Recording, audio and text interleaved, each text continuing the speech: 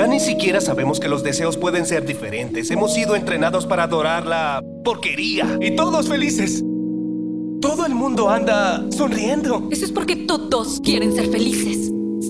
Sí, deberían de ver también más argumentos. Pero ¿sabes algo? En esta vida alguien común se delimita. Solo agonizo en este mundo donde se infecta. Un servidor que entrega pedazos de experiencias. Aquí no hay blanco, negro y gris, es ley de equivalencia. ¿Qué carencia tiene el lenguaje con el que se rompe el aislamiento? La brecha entre hombres y mujeres. Hablemos, intentaré comprender, pero si es algo inentendible dime ¿qué se le puede hacer? La gran mayoría solo hablan por placer. La minoría se conforman con callar por no ser lo que estaría bien para alguien egocentrista, banal, visceral y narcisista. Toma partido y empieza con tus propios esquemas. Rompe las barreras y cultiva conciencias. La vida es muy corta para arruinarla con problemas. Sería mejor disfrutar todo lo que venga. Te hace falta llorar,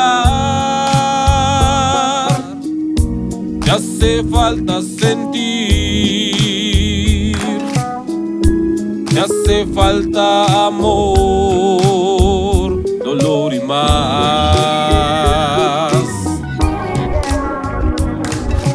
Entra en la rutina de quien acabas de conocer. No les demuestres más caras o si no vas a perder la capacidad de comprender lo especial del ser, no de la humanidad ni de lo banal.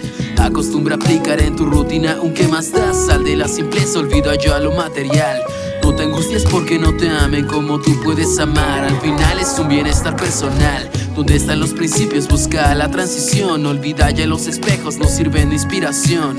Procura las ventanas, el mundo será lugar. Este momento, el tiempo que deberás inmortalizar. Te hace falta llorar, reír y en fin gozar. Te hace falta sentir, amar, dolor y más. Disfruta de los que te rodean y te podrías armar una gran familia con cada amistad fugaz.